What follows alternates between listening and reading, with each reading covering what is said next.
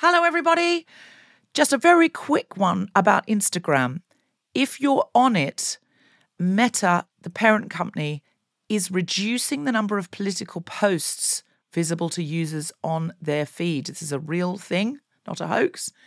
So go to your Instagram profile, tap the 3 horizontal lines in the top right corner to open the Settings tab, scroll down to What You See, click on Content Preferences, open Political Content, and turn on Don't Limit Political Content. That's an option. Otherwise, you won't see almost anything we post because we are deemed political. Please do that now, or you won't even see the posts about our shows, our fun things. So if you want to see Guilty Feminist content and know when we're coming to a place near you or releasing a new podcast, do it now. In the market for investment-worthy bags, watches, and fine jewelry, Rebag is the answer. Rebag is a luxury resale platform where each piece is carefully inspected by experts to ensure quality and authenticity. Use Rebag to buy and sell finds from the world's top brands, including Louis Vuitton, Chanel, and Cartier. Head to Rebag.com to get 5% off your first purchase with code REBAGNEW. Shop today at Rebag.com. That's REBAG.com. And use promo code REBAGNEW for 5% off your first purchase. Quality sleep is essential. That's why the Sleep Number Smart Bed is designed for your ever-evolving sleep needs. Need a bed that's firmer or softer on either side? Helps you sleep at a comfortable temperature? Sleep Number Smart Beds let you individualize your comfort, so you sleep better together. J.D. Power ranks Sleep Number number 1 in customer satisfaction with mattresses purchased in-store. And now, save 50% on the Sleep Number Limited Edition Smart Bed for a limited time. For J.D. Power 2023 award information, visit jdpower.com/awards. Only at a Sleep Number store or sleepnumber.com.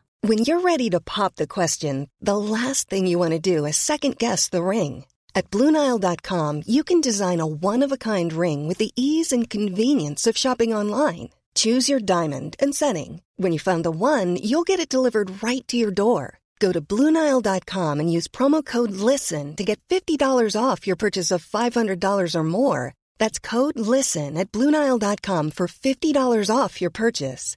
BlueNile.com, code LISTEN. I'm a feminist, but during lockdown, I turned down an invitation to a feminist online event on the basis that I was already booked for another feminist online event. But in fact, I was in the bath watching Say Yes to the Dress Lancashire. It's a really good one if you've not watched it. I just love Say Yes to the Dress. Have you ever watched Say Yes to the Dress? No, but I'm going to watch in the bath now. I'm not a reality person at all. I'm just, so many of my friends are on WhatsApp groups and like, oh, Love Island or whatever. And it's just not me. I don't do it. But Say Yes to the Dress, all it is fixed rig cameras in a bridal shop. And all it is women choosing bridal gowns. Now, why is that of interest to me? Do you know what? That was self-care. Well, this is what I told myself. Yes, that was self-care. Saying no to a feminist event online in favour of that, I applaud that decision. I found lockdown very, very... Because I'm a person that gets my energy from other people. I found having to get my own energy, and Zoom doesn't give it to you. Zoom saps more energy because you've got to... people are really on board for that. It's not the normal, just we're in a room together having fun, or even... It just doesn't do it for me at all. So I just thought, I just don't have it. Because you can't talk over each other on Zoom. No, and that's our favourite thing. So it was just awful, and I couldn't get it up for the feminist event. So, but I thought I can't say I'm watching Say Yes to the Dress Lancashire, even though if they watched it, I think they would understand that I could say that. But it just didn't seem like that was the right excuse. I'm just giggling at I couldn't get it up for the feminist event. Sorry, I couldn't do it. You do one. I'm a feminist, but I'm really delighted that the food poisoning I had this week has shifted some weight. I'm honest. No, this is what this section is for. It's what it's for. It's what it's honest. for. It's what it's for.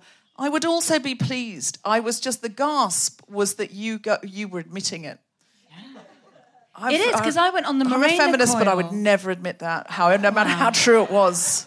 This dress didn't fit me in August because and also in January, I went on the Mirena coil, which makes you made me put on quite a lot of weight, although it's worth it. It doesn't matter. You make your own choices. Takes a lot of adjustment. That's a different matter. And and now I feel like, whew. I mean, I'm not suggesting you eat rotten food, but it's just a method that worked for me. All weights are great weights. I've been all of the weights, and I've been happy and unhappy at all of the weights. However, we've been raised in patriarchy, and it's okay. I will say, I'm going to be really honest here and say I've got a wardrobe full of clothes I love. And when I put on weight, they don't fit me. And I don't want to buy new clothes. I already spend too much time on Vinted.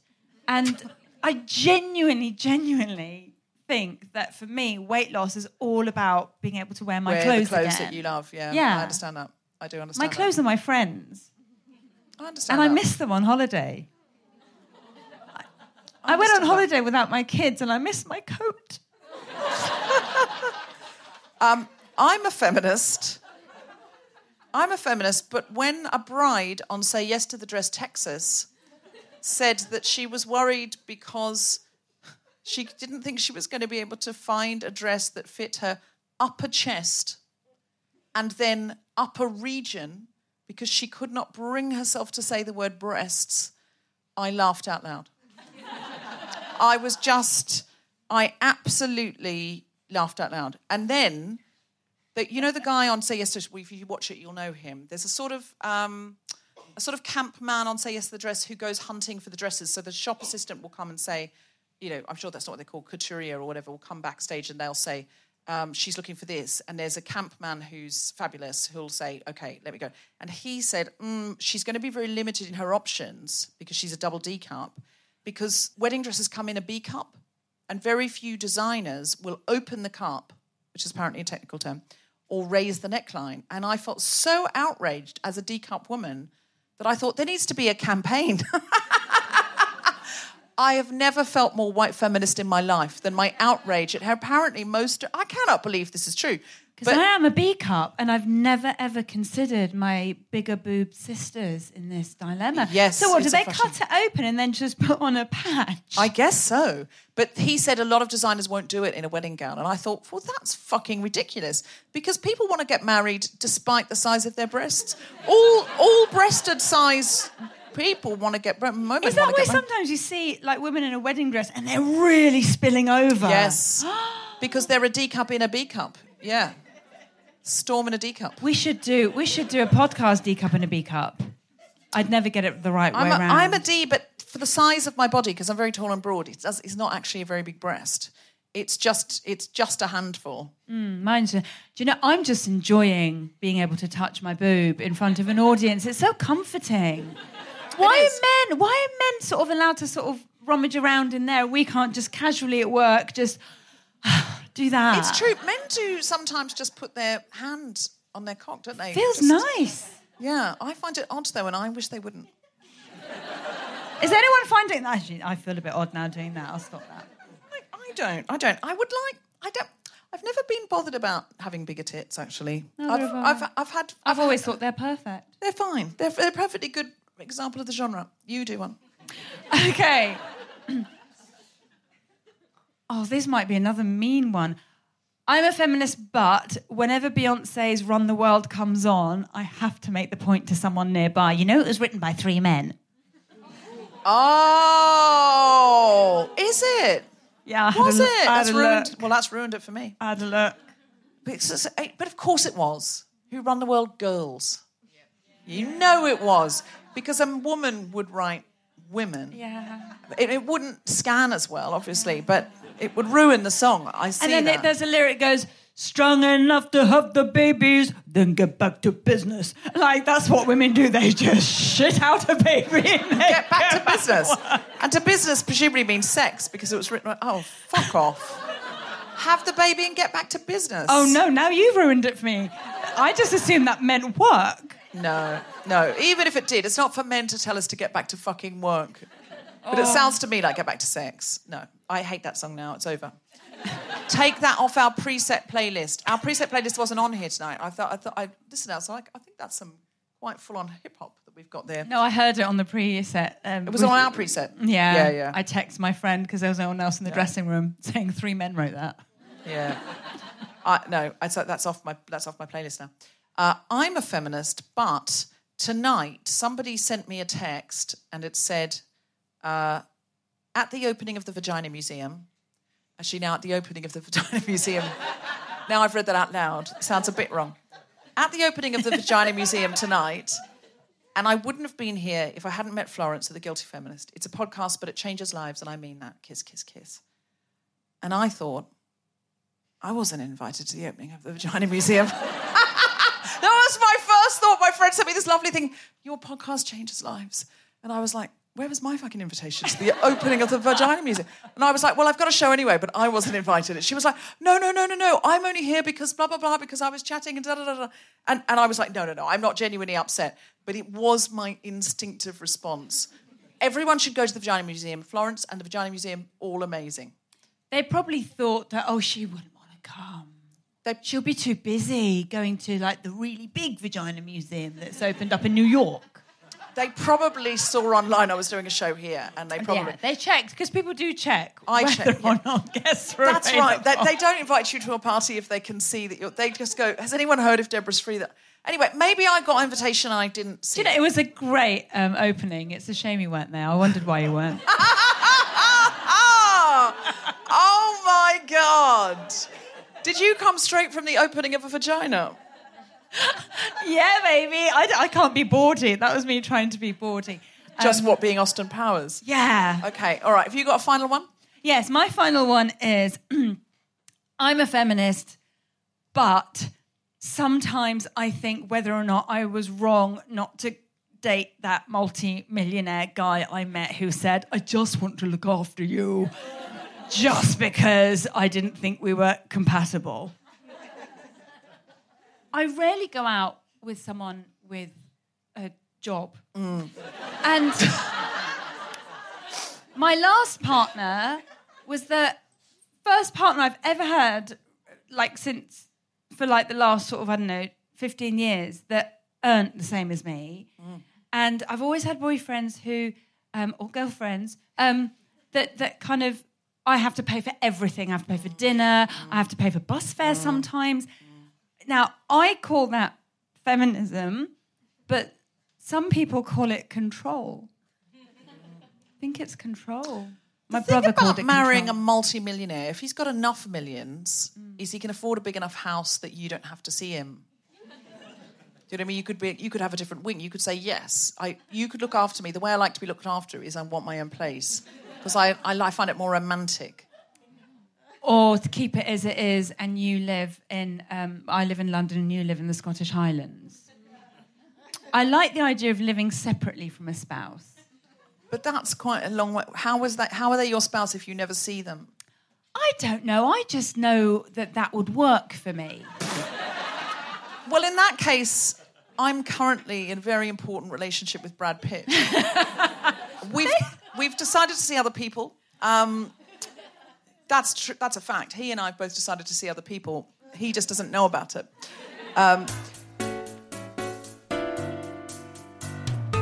Live from Soho Theatre in London, the Spontaneity Shop presents The Guilty Feminist with me, Deborah Francis White, guest co-host Shaparak Khorsandi, and our very special guest, Leila Navabi, talking about choosing your own adventure.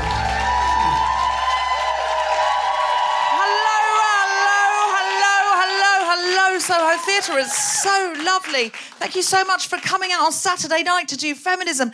Not like this fair weather feminists who are like Monday to Friday 9 to 5 feminists, but Saturday night they're off in some kind of grimy nightclub, writhing and forgetting about feminism. Not that writhing isn't feminist. Writhing can be feminist under the right circumstances. Oh God, I've writhe-shamed people now already.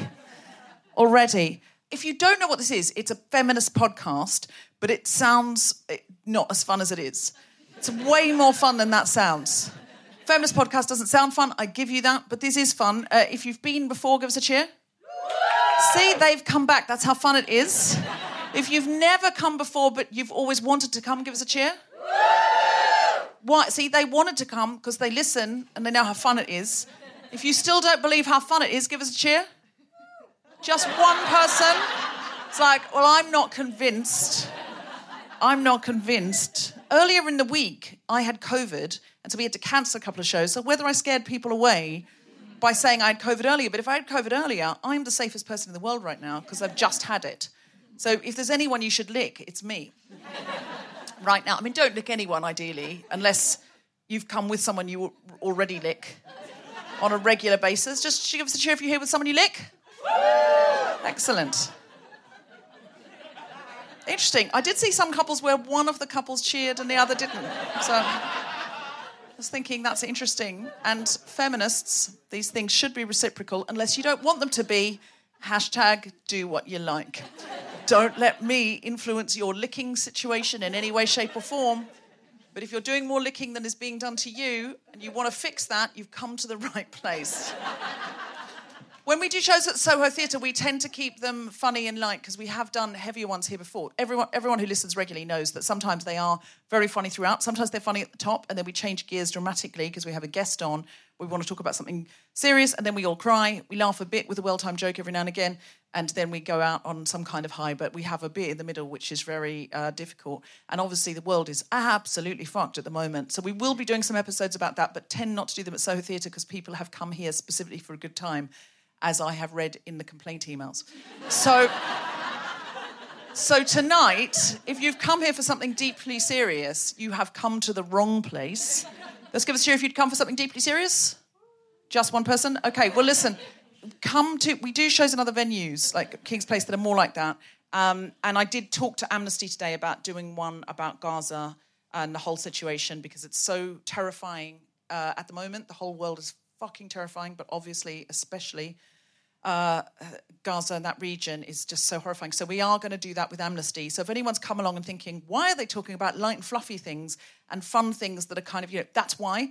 It's a Saturday night. It's 9:30. People have had a drink. It's London. Who am I kidding? People have had 7 drinks. And it's not really the time, but we are going to do a big show on that, either with a live stream or in a venue where we specifically advertise that's what we're doing. The world is horrible at the moment, and it's difficult if you are somebody who cares and gives a fuck. And obviously you all are, because you've come here tonight. So thank you for doing that. And we hope that this show restores you a bit with joy and fun, because once it was the head of Amnesty in Turkey, and she got arrested when Erdogan took over and had some horrible times. And she said to me that the 3 things you need to do is resist. She said you have to resist all forms of injustice and show the government you're resisting. And then she said, you have to be resilient because they're always looking out the window to see, there were 1 million people at that march and then only 500,000, then only 50,000. So if they can tire us out, they will. And she said the third one is joy. And she said most organisations leave that out because they think we don't have time or it's not appropriate. But she said joy builds resilience and it also draws more people to your movement.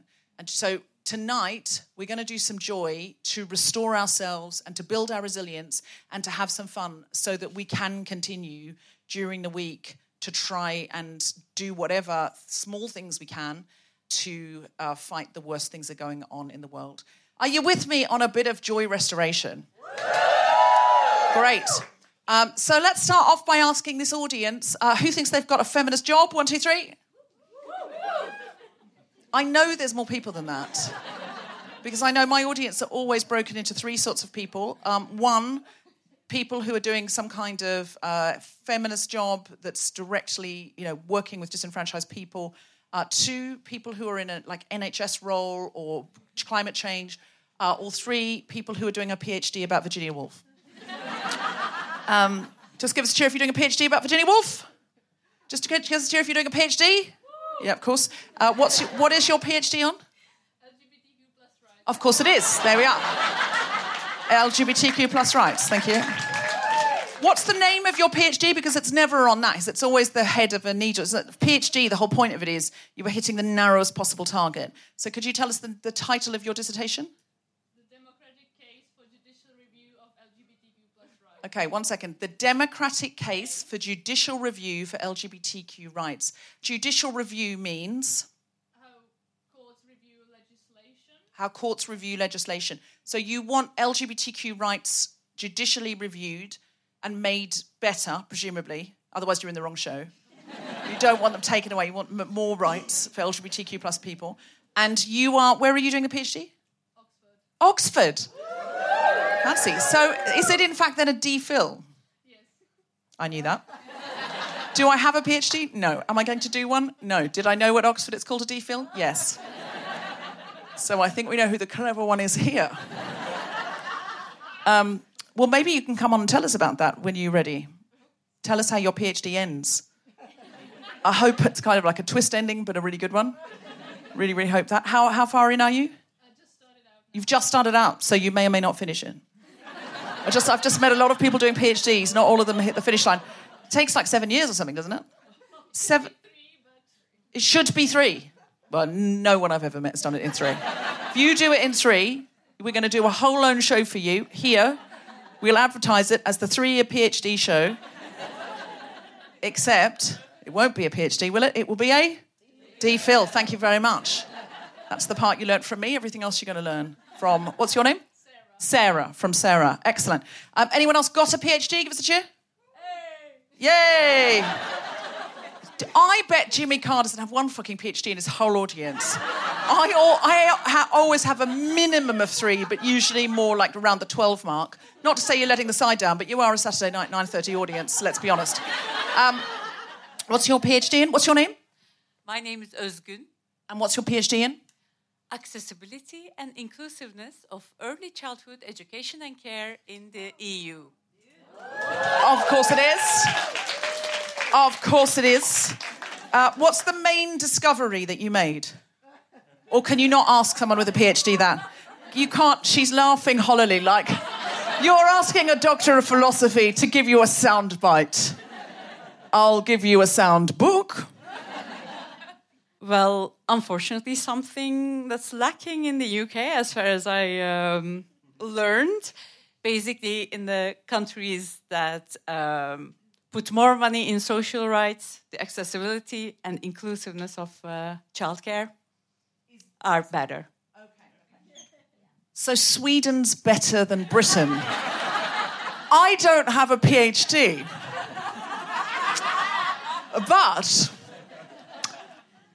every single time I open the internet, there is an article that says free childcare given out with every piece of healthcare in a free house built sustainably entirely of solar panels, mandatory in Sweden, but only if the father's a proper father, which he's incentivized to be because we throw money at his head every time he picks his own baby up.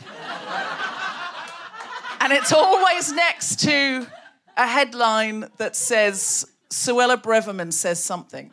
And so I had read between those lines, but I'm glad that you've proven it. How long did it take you to prove it? Give me a number. 5.5. 5.5 years! Thank you very much. Thank you very much. We're looking for that 3-year PhD over there. Anybody think they've got an unfeminist job? Give us a cheer. Yeah. What's your... You went like that, so like a town crier. Is that the job you have? What's your job? Consulting. What do you consult on? Why is it unfeminist? Because it's a very male-dominated industry. Male-dominated industry, but you being in it could be seen as an act of feminism. Do you do any stealth feminism or Trojan horse feminism in your unfeminist job? You do. What do you do? So I created a well-being series for partners. Created a well-being series for partners. I made them listen to a lecture about menopause. You made them listen to a lecture about menopause. Thank you very much. This is the thing that I've discovered in my audience. Everyone who says that they have an unfeminist job is doing stealth Trojan horse feminism in that job. And in some ways, being more feminist because they're taking feminists to a region that really needs it. Like consulting, or in some cases, worse. There was one woman who basically told us that she said, I make rich men richer with some kind of money investment stuff. And I said, do you do any stealth feminism? She said, oh yeah. She said, all the time. She said, I tell them to invest in things that I know will not get a great return, but they're really feminist causes. And I said, are you embezzling? And she was like, a bit, yeah. A bit. I'm embezzling a bit, but not enough to go to jail. And then I said, is it not enough to go to jail? And she thought about it and said, I'm not really sure, actually. I mean, I'm in favour of it. And if some of us have to go to jail to further the cause, the suffragettes did it. Who are we not to embezzle very rich men's money? We're at a different time in history. We have the vote. What we also have is a boatload of billionaires. All right, are we ready to start the show? Then please, welcome to the stage my co-pilot for this evening. She's an extraordinary comedian. She was a comedian that I idolised. It sounds wrong. It sounds now like I've got her in a box. That I looked up to when I started stand-up comedy. She's a phenomenal voice. She also does a lot of stuff for Amnesty with me. Put your hands together and make incredible woohooing noises for the wonderful Shaparak Khorsandi.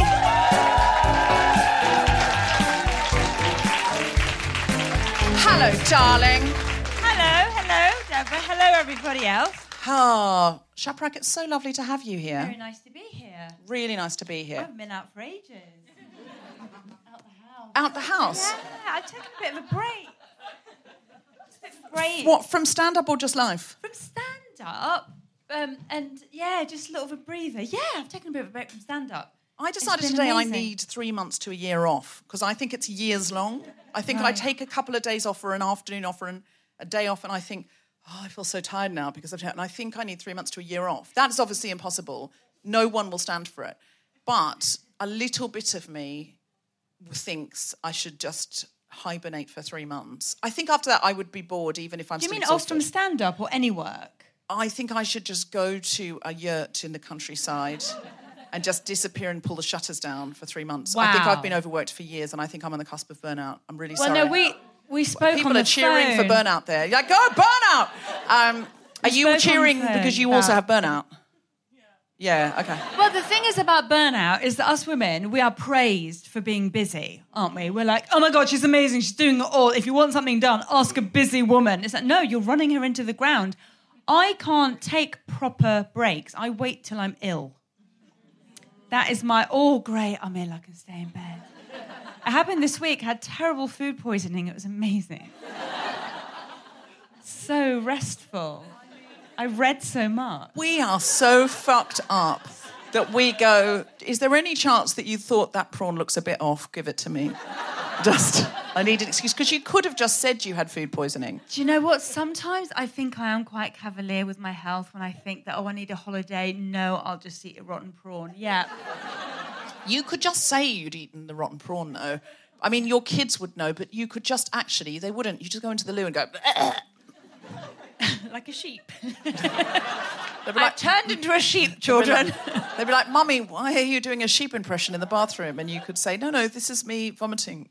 You have to go and make yourself breakfast. Well, my daughter was because I never get ill, and she was so freaked out by my vomiting. She was like, Mummy, I really think you should call an ambulance. I was like, I'm just being sick. She got quite freaked out. And in a really weird way, I was so happy that they were worried about me for a change. That is nice, though. That is nice. It is nice because people, children...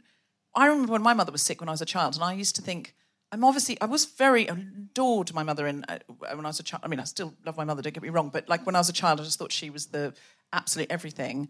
And I was always very sad if she was sick for her, but also there was a little bit of me going, well, this is inconvenient for me. Because who's going to do all the things and make everything lovely? And apparently the answer was nobody. So she would just sort of only go to bed if she absolutely couldn't stand up. And then I'd be like... am I meant to make toast or something now? What am I meant to... How does this work without her? I think that's how my oldest son feels, because he literally had to make me some toast. And he just did it wordlessly. And he cooks. Like, he'll cook the evening meal when I'm well, but making me toast when I'm unwell freaked him out. He's like, where shall I put it on your bed? Because he talks like that now. He's 16. It's really awkward between both of us. Shall I put it on your bed or on the bedside table? I said, like, just... And I was milking it a bit, going, just... On the bed, dear. Thank you. And he goes, would you be needing anything else? Oh, she's like a butler. Yeah, he just turned into like this Jeeves. weird butler. Yeah. Said, no, I'll be fine. And then he just did a little bow and walked backwards out of the room. I can see you and your son being very much like Jeeves and Wooster now. You could go into your Jeeves and Wooster era with him, where he waits on you with a very deep voice and a little bit of judgment. That's the dream, Freud. That's the dream. We're going to talk about the dream tonight, because tonight we've decided what we wanted to talk about is the picture in our head that, like, this is nothing to do with body, but in body terms, the body parallel is, where there's the sort of, we've been all raised with this idea of the body on the billboard that we're meant to have. So you've got two options there. Work for that body and always be dissatisfied because it's not real, or fight working for that body mentally and keep going, I'm fine as I am. I love what I have. And that's exhausting too. It's all exhausting. So we're not talking about bodies, but that's I think, an easy way of explaining it. We're talking about our life, and there's a picture that's been drawn for us as to what it's meant to look like, and what rom-coms told us it was, what society told us it was. And if you don't have it, like married, children, dog, own home, all of that, in any way, shape or form, you're always going, I'm fine being a signal, I like it. Yeah. Or children didn't even want them and don't want them and are annoyed when people, I've got one child, thanks. Stop asking me if I'm going to have another child. You'll know if I have another child because you'll meet it. Stop asking Aunt Margaret. No, she's not lonely, she's very socialised.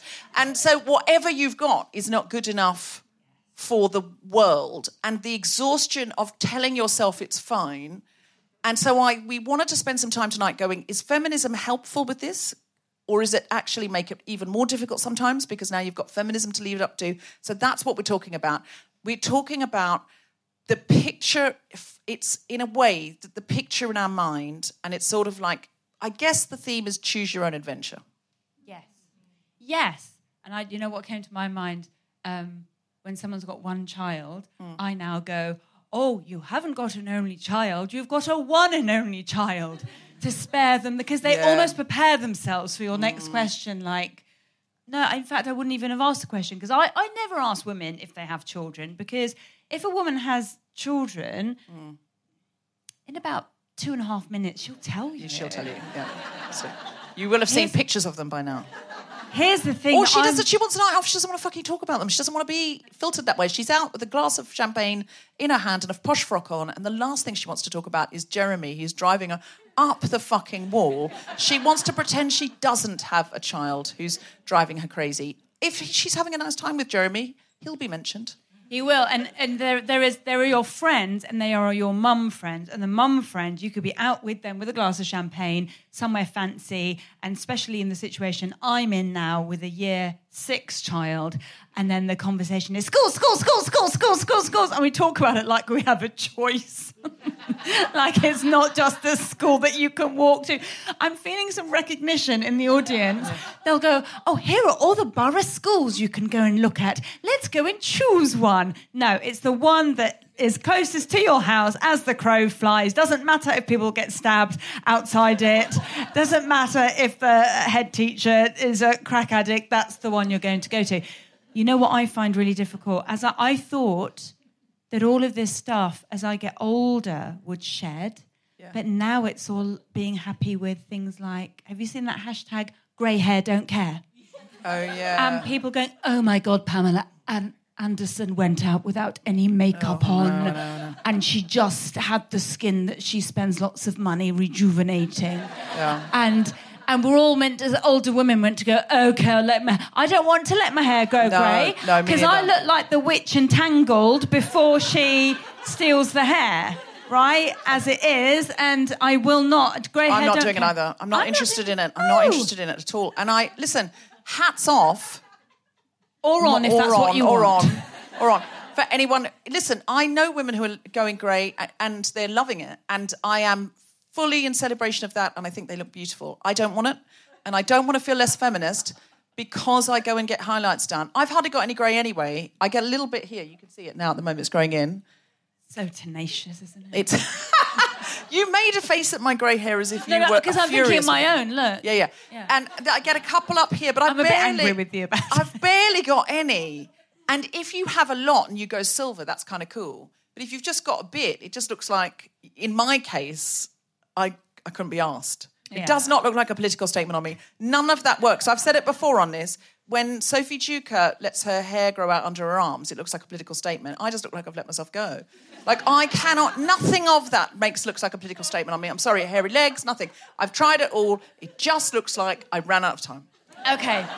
Listen, I can't believe I'm about to share this. Yeah, go on. But I have this real issue, right? I read Caitlin Moran's book about women and letting your bush just be a bush, right? Yeah. Now, this horrific thing happened to me. I kind of need to be held while I tell you this. Okay. I'll hold you. Go on. I went on a TV show called I'm a Celebrity, Get Me Out of Here. Yes. And I thought, I'm not going to... If you haven't heard of it, it's like when a group of intellectuals sit in a clearing in the forest and they discuss philosophy.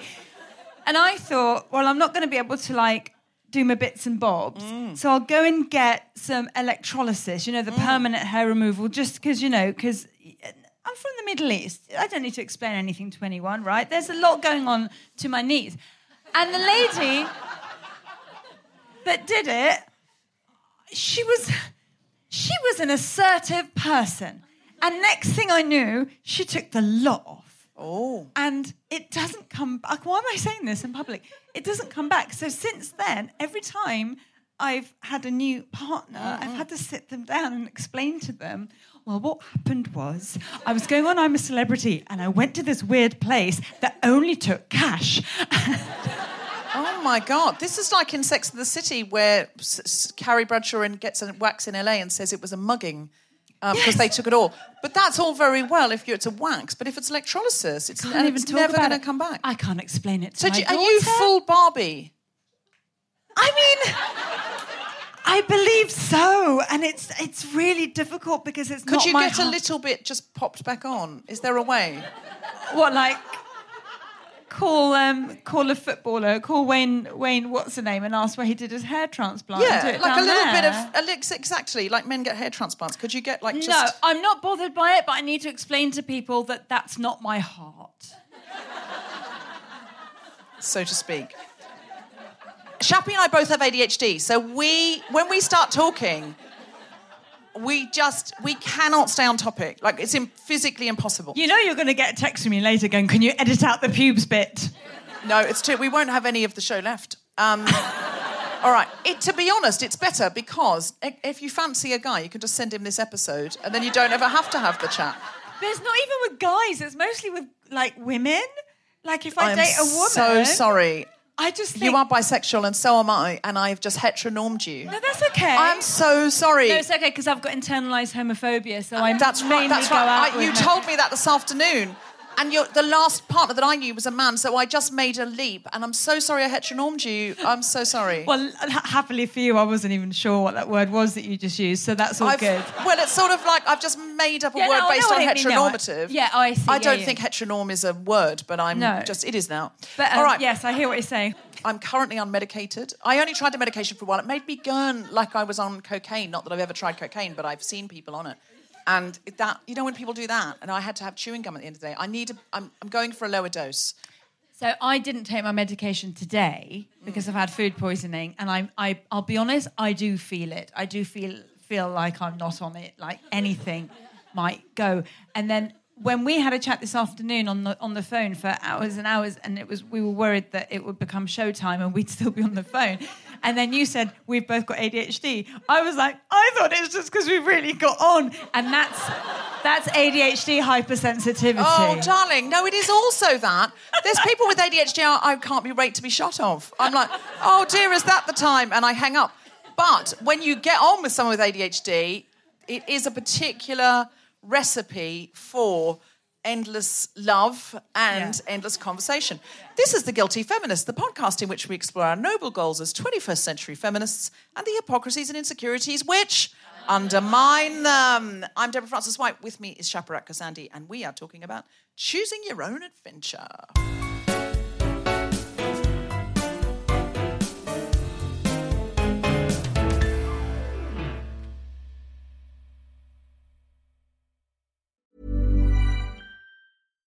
Mom deserves better than a drugstore card. This Mother's Day, surprise her with a truly special personalized card from Moonpig. Add your favorite photos, a heartfelt message, and we'll even mail it for you the same day, all for just $5. From mom to grandma, we have something to celebrate every mom in your life. Every mom deserves a Moonpig card. Get 50% off your first card at moonpig.com. Moonpig.com. Quality sleep is essential. That's why the Sleep Number Smart Bed is designed for your ever-evolving sleep needs. Need a bed that's firmer or softer on either side? Helps you sleep at a comfortable temperature? Sleep Number Smart Beds let you individualize your comfort, so you sleep better together. J.D. Power ranks Sleep Number number 1 in customer satisfaction with mattresses purchased in-store. And now, save 50% on the Sleep Number Limited Edition Smart Bed for a limited time. For J.D. Power 2023 award information, visit jdpower.com/awards. Only at a Sleep Number store or sleepnumber.com. Hi, this is producer Tom, just jumping in with a quick content warning. In about 10-11 minutes' time, there's a brief mention of suicide. You'll hear it coming in. If you want to skip forward, you only need to skip forward about 30-40 seconds. Our guest today is the star of BBC's Vandals and the BBC New Comedy Awards 2022. Please welcome to the stage and to the mic, Leila Navabi.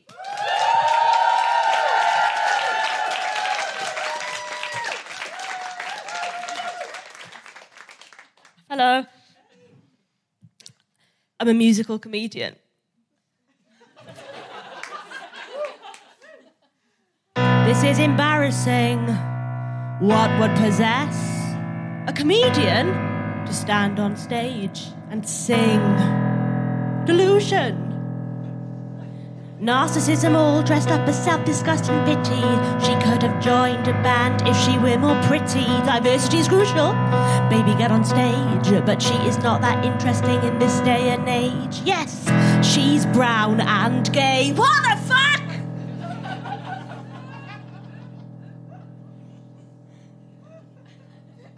Okay.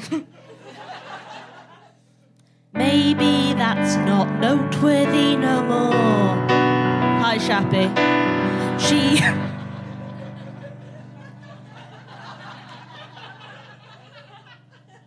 has got to prove her point on the dance floor. But she can't dance, and the pressure is hard to ignore. She would sell her favourite tit for half an hour on Radio 4.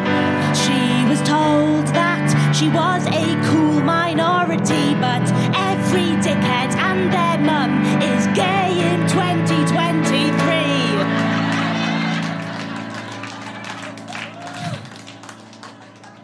What is she gonna do if she can't sell her identity wrapped up in ribbons for views? Fuck it, tomorrow she's gonna go on GB News. Any fans in? And they'll say, defund the BBC, lock the door and chuck the key. What happened to comedy? I love Eamon Holmes. BT gone mad. Is she from Islamabad? Snowflake gonna add Viddy. Eamon Holmes. How dare this weirdo take the piss? Captain Tom didn't die for this. I think it's been long enough now. He'd be turning in his grave. The young people just won't behave. The brown ones take over our towns. Get your pitchforks, burn the clowns. Not before the witch hunt, 'cause this is the future Liberals want.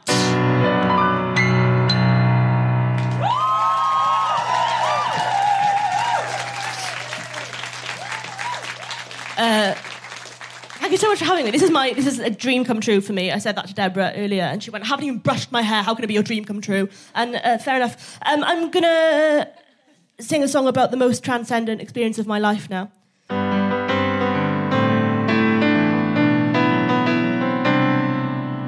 I don't really know if I'm ready for this. This is the moment I've been waiting for since I was 6. I begged my mum and my dad, they made me wait. I was sad, but now that I've turned 16, I know that I'm really glad. 'Cause I've got you. Yes, I do. You put a gun to my head and bang, the old me is dead. But you've come prepared with tissue. I am in love with the girl piercing my ears at Claire's. It's just me and her in the shop. My mum's in TK Maxx downstairs. And I'm in my school uniform. And she's like 23. She's got a tattoo of Zayn Malik. Maybe she'll like me. We all have a type, okay? And mine's wearing a purple lanyard today. I ask her for her name. She tells me it is Claire. And I say, oh, that's ironic. And she says she doesn't care. She mentions a ring and says that we should wait. And I get really excited. Maybe we could have a date. But she meant the earring. It had to be a stud. If you put a ring in first, you risk infection of the blood. And that's not something I want. I am in love and I think she might like me. At least we know she doesn't want me to get hepatitis C. The bar might be quite low, but I'm easily impressed. The queen of health and safety and my heart works at Claire's. Now what follows is a sort of a melodic demonstration of me getting my ears pierced, if you'll kindly oblige.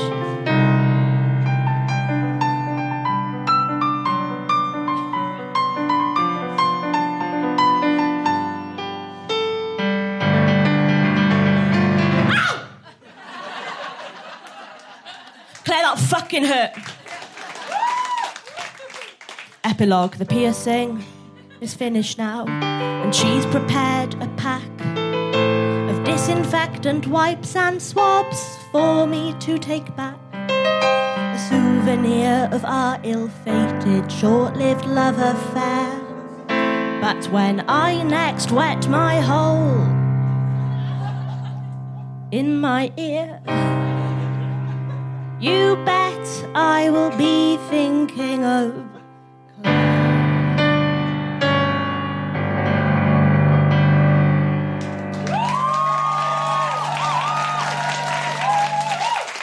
Leila, Navabi, everybody! Come join us. That was brilliant. Thank you so much. That's so nice. Thank you for having me. No, thank you for coming and being had. You did say you were very excited about doing this show, and I just saw myself in the mirror. I haven't even brushed my hair, and Leila had to lend me a comb. And look at the state of my hair. Do you know what's in that comb? It's not knits, but close. No, it worked really well. Whatever the product was in the comb, it's made my hair look fab. It's a concoction that goes back many years, Deborah. Well, thank you very much. And we thought, because you're recently engaged, am I allowed to say that? I am, yeah. Yeah. Congratulations.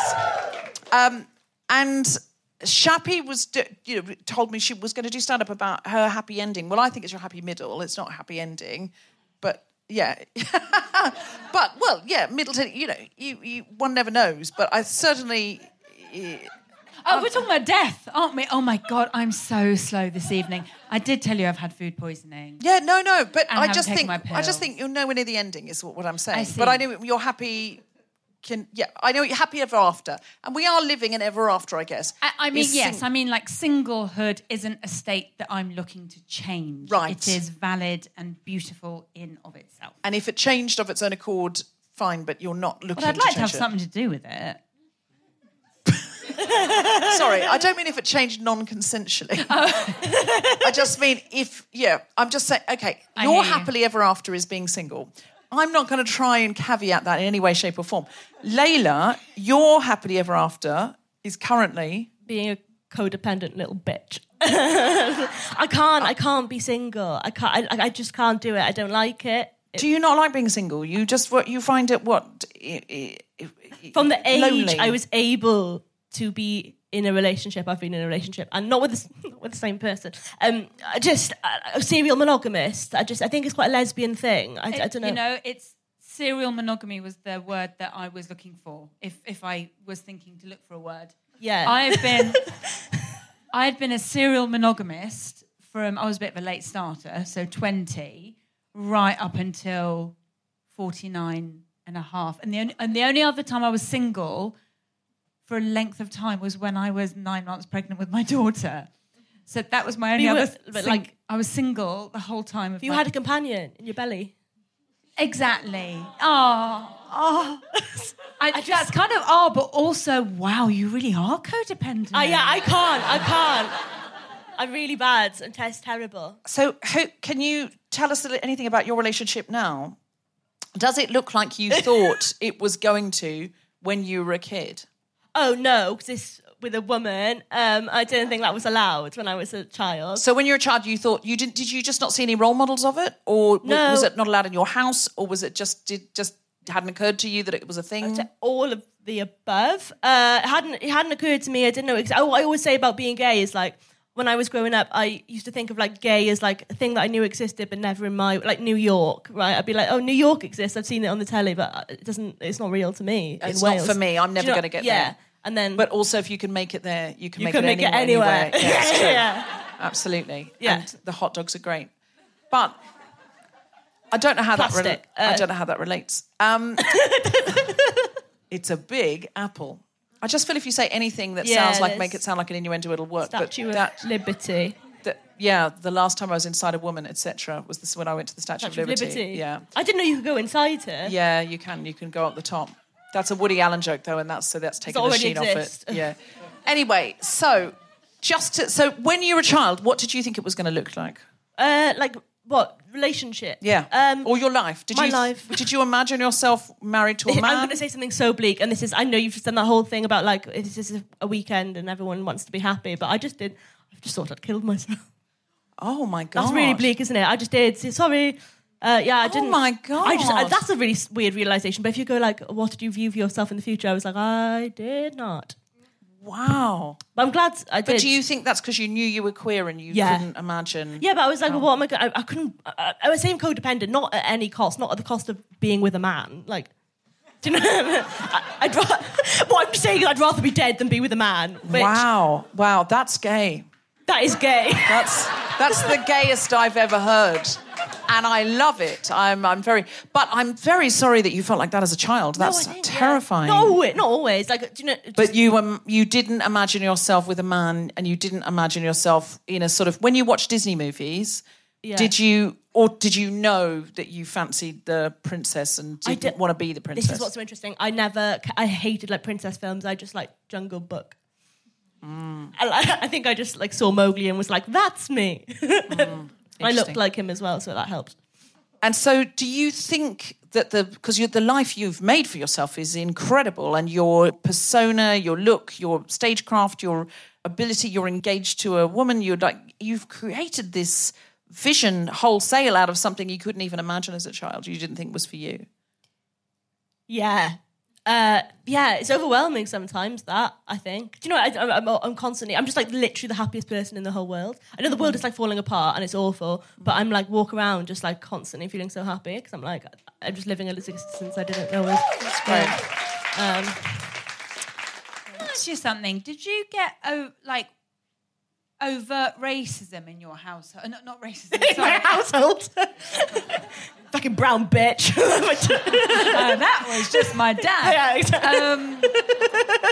Homophobia, I mean. So, because like in my house, in my home, there was never any homophobia, but it just didn't exist. Like my brother used to joke about, we can be gay once dad dies.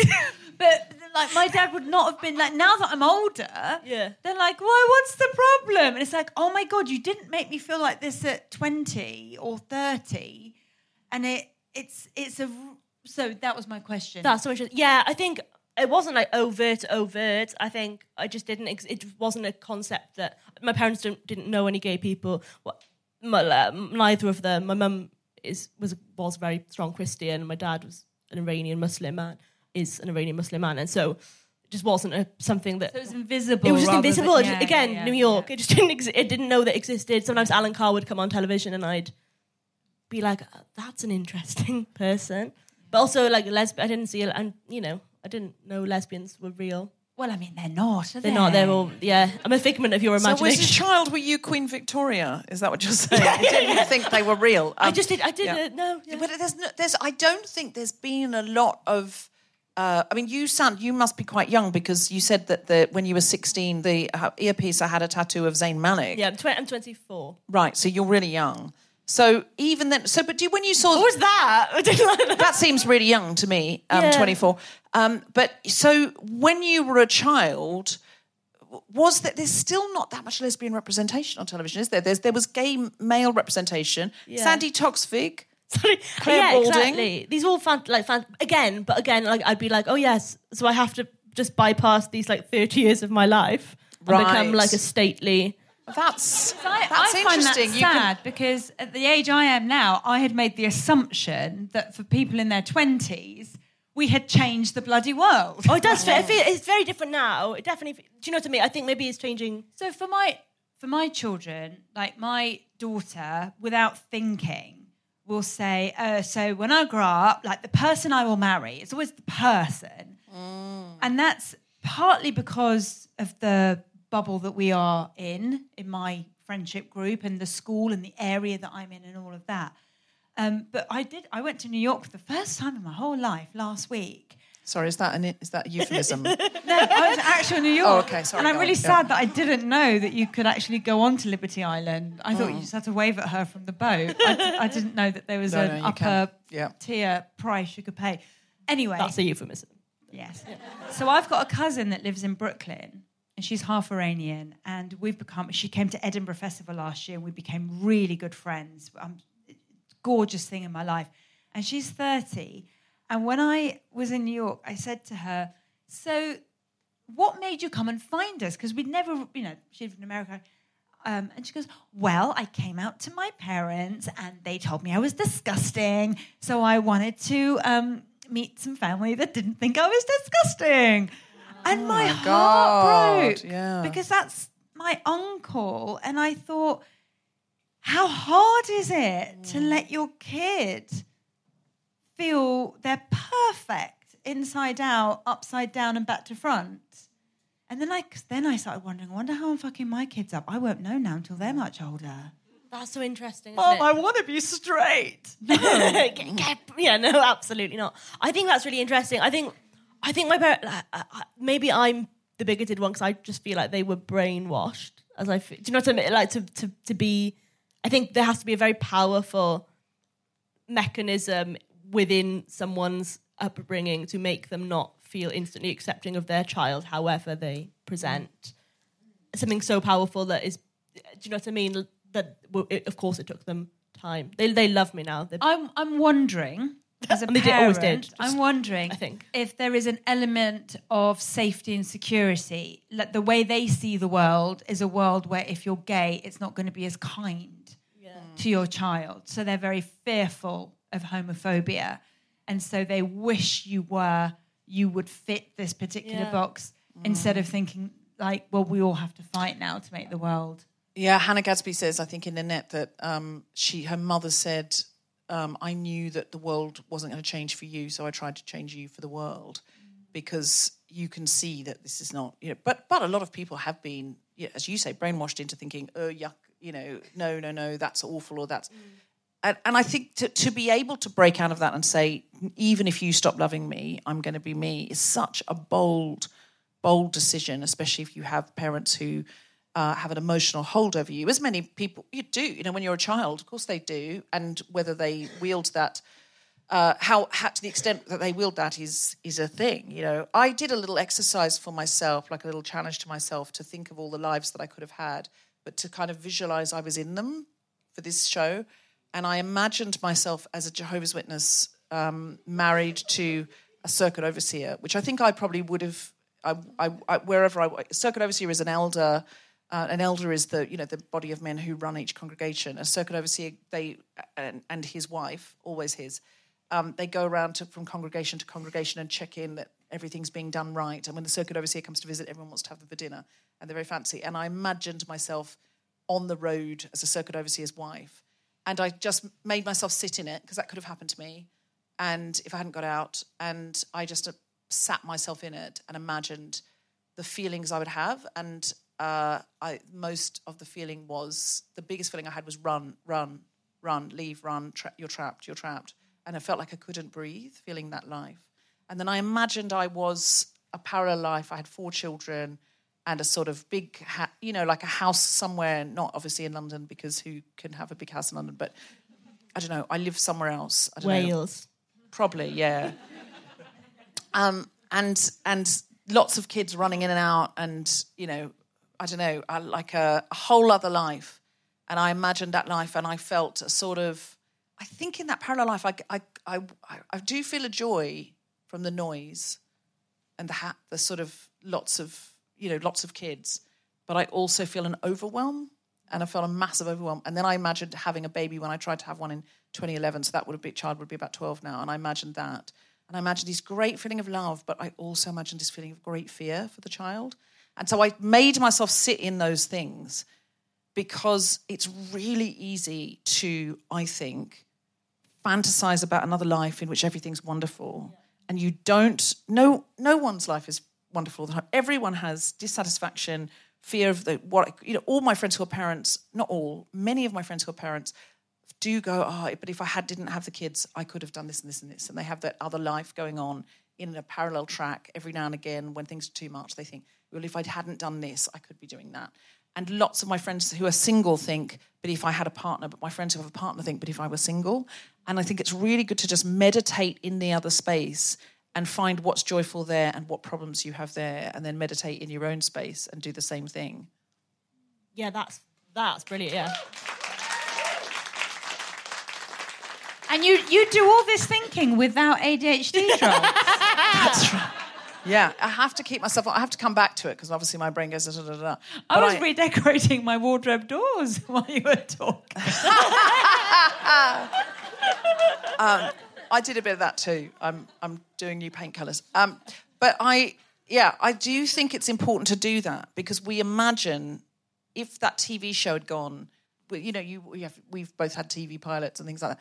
You think, but if that had gone, now I'd be here. But no, you wouldn't be happier. You'd be happy in different ways, and you'd be unhappy in different ways. That's all it would ever be. And also, those things are all external things. That's not what happiness is.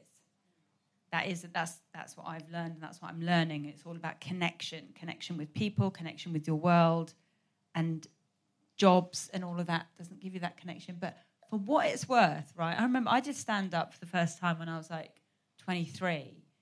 And you say you're 24. I could not. Say you're 24. I'll get my driving license out if you like.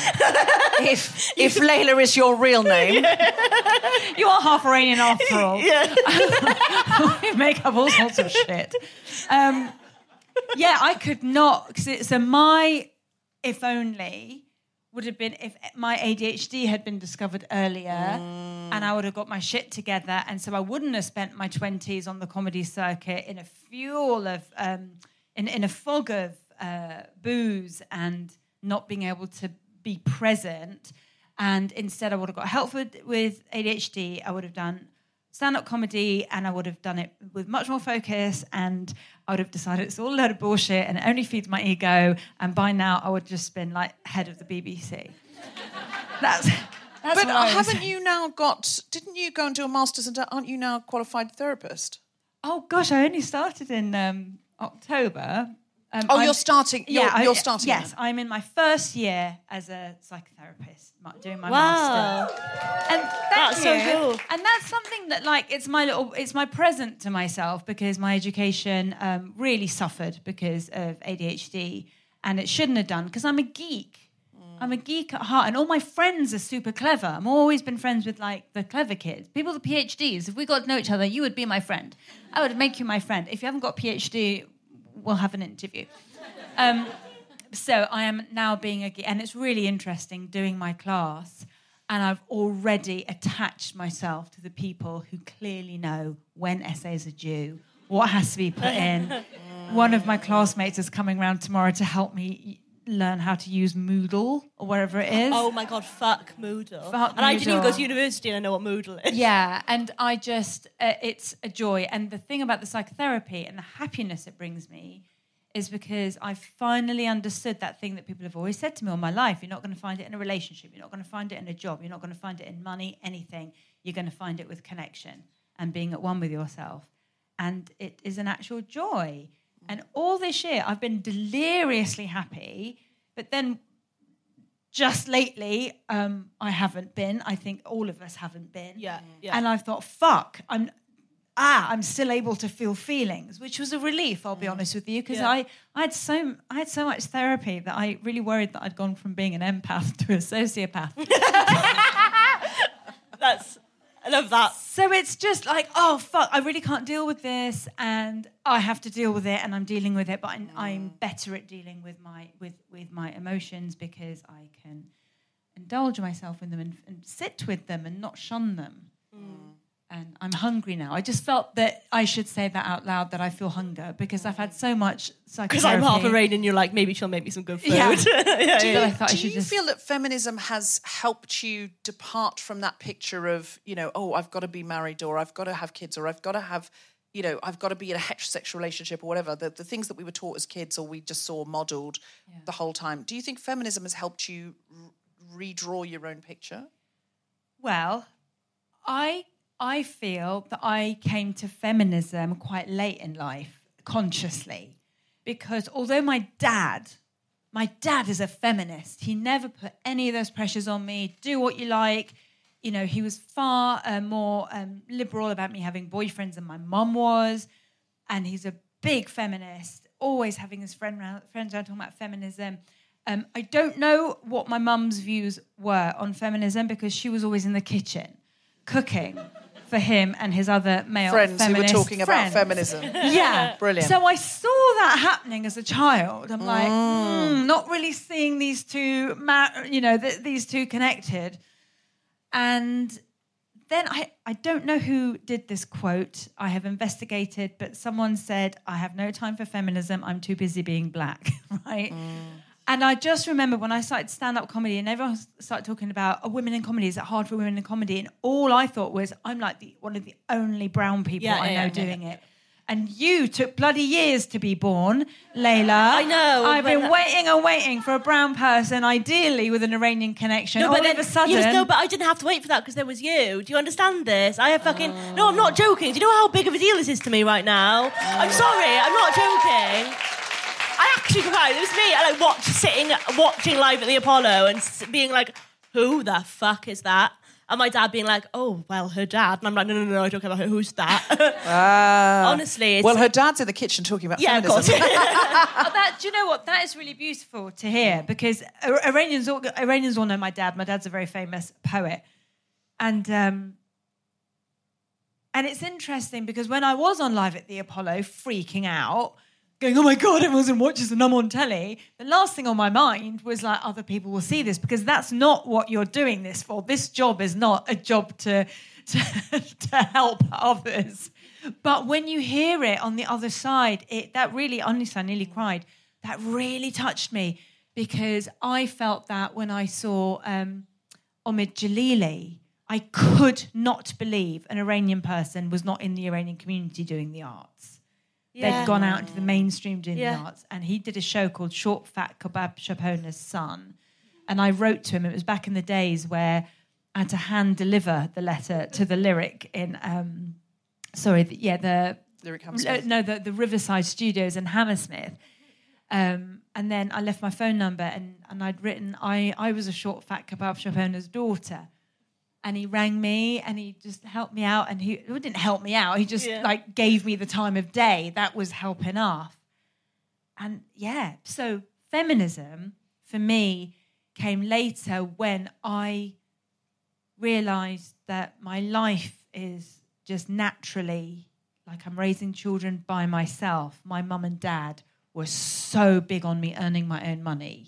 So big on earning money for myself because they'd both say, my mum would say to me, because that means you have an escape. And I was like, one that you didn't, mother, I hear you. And whereas my father would say that would mean you never feel like you owe anyone anything and all of that. So I did, but not consciously. And then I had children. And then I realised, especially with my boy, how important it was. Don't ever think that the sons of single mothers are more naturally going to be feminist. It's really interesting. Both of the fathers of my children are only sons, only children. And, let's not talk about that. Sorry, I just realised I might... No, listen, my ex-husband is an incredible father. He would do anything for our son every other weekend. No, I'm kidding. No, he is an amazing father. But it is interesting how that doesn't mean that they're going to be more understanding of you having a career and needing, a co-toilet cleaner. Yeah. All of that stuff still lands on you as the woman. We were talking about today about how if a man goes away, someone will say, oh, yeah, Bob's away this week, to a mother, and he's on business, no comment we made. But if a woman goes away and the man's babysitting his own children, quote unquote, it'll be like, oh, how are you coping? Do you need help? Shall I come over? Yeah. No one ever says to a woman whose husband is away, oh, you're flying solo, are you? Or feeling like that's the school's conversation. It's never the dads, it's the mums. One solve to this, and it is lesbianism. I'm really sorry to say. It's what? It's lesbianism. Yeah. Thank goodness. I can't. Honestly, this is why I'm like, I love to be in a team. I love to do it because I'm like constant. Like if one of us is away, do you know what I mean? Like, I feel like there's always another. We're both competent. Yeah, maybe I'm just a misandrist. I don't know. No, I think the assumption is that women are competent at domestic things, which is totally not right because I'm not. I'm the most incompetent at domestic things. I will tell you. It was after my husband left me when I realised how much of the washing he did. He did do all of the washing. Really?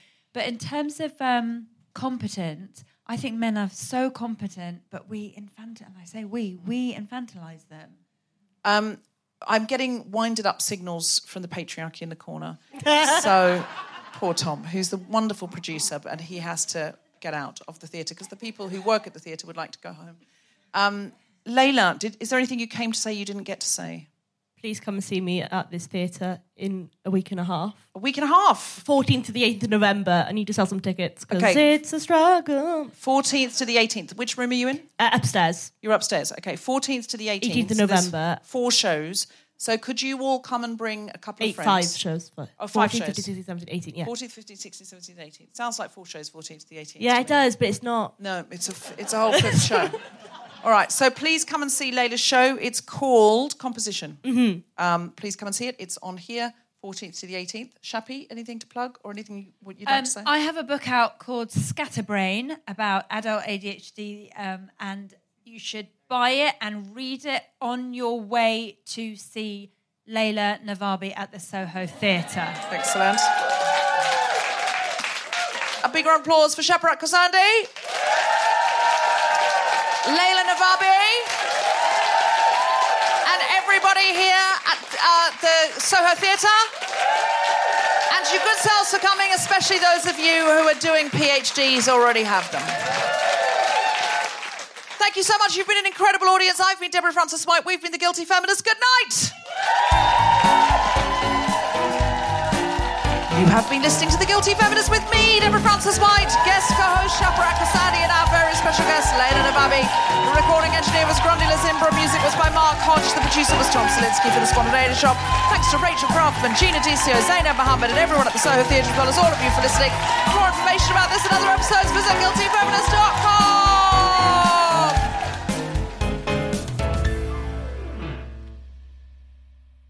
So, before we crack on, let's play I'm a Feminist But.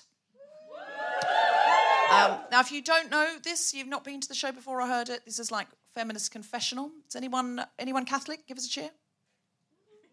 That was a guilty cheer. It's like, no Catholics in. Has anyone been to Catholic confessional? Give us a cheer. Yeah, there you are. Why were you not cheering before? You just You didn't want to be outed. You were worried you were going to have your head chopped off, that it was a Protestant plot. What was that? What? Shame. Just general shame. Well, this is like confessional, except the priest is you. All right, so it always starts with I'm a feminist, but, so I'm going to do one. Oh, I've just killed it. Okay. The Guilty Feminist is provided exclusively from Acast. Find it wherever you get your podcasts. Planning for your next trip? Elevate your travel style with Quince. Quince has all the jet-setting essentials you'll want for your next getaway, like European linen, premium luggage options, buttery soft Italian leather bags, and so much more. And is all priced at 50 to 80% less than similar brands. Plus, Quince only works with factories that use safe and ethical manufacturing practices. Pack your bags with high-quality essentials you'll be wearing for vacations to come with Quince. Go to quince.com/pack for free shipping and 365-day returns. Mom deserves better than a drugstore card. This Mother's Day, surprise her with a truly special personalized card from Moonpig. Add your favorite photos, a heartfelt message, and we'll even mail it for you the same day, all for just $5. From mom to grandma, we have something to celebrate every mom in your life. Every mom deserves a Moonpig card. Get 50% off your first card at Moonpig.com. Moonpig.com. When you need mealtime inspiration, it's worth shopping Kroger, where you'll find over 30,000 mouth-watering choices that excite your inner foodie. And no matter what tasty choice you make, you'll enjoy our everyday low prices, plus extra ways to save, like digital coupons worth over $600 each week. You can also save up to $1 off per gallon at the pump with fuel points. More savings and more inspiring flavors make shopping Kroger worth it every time. Kroger, fresh for everyone. Fuel restrictions apply.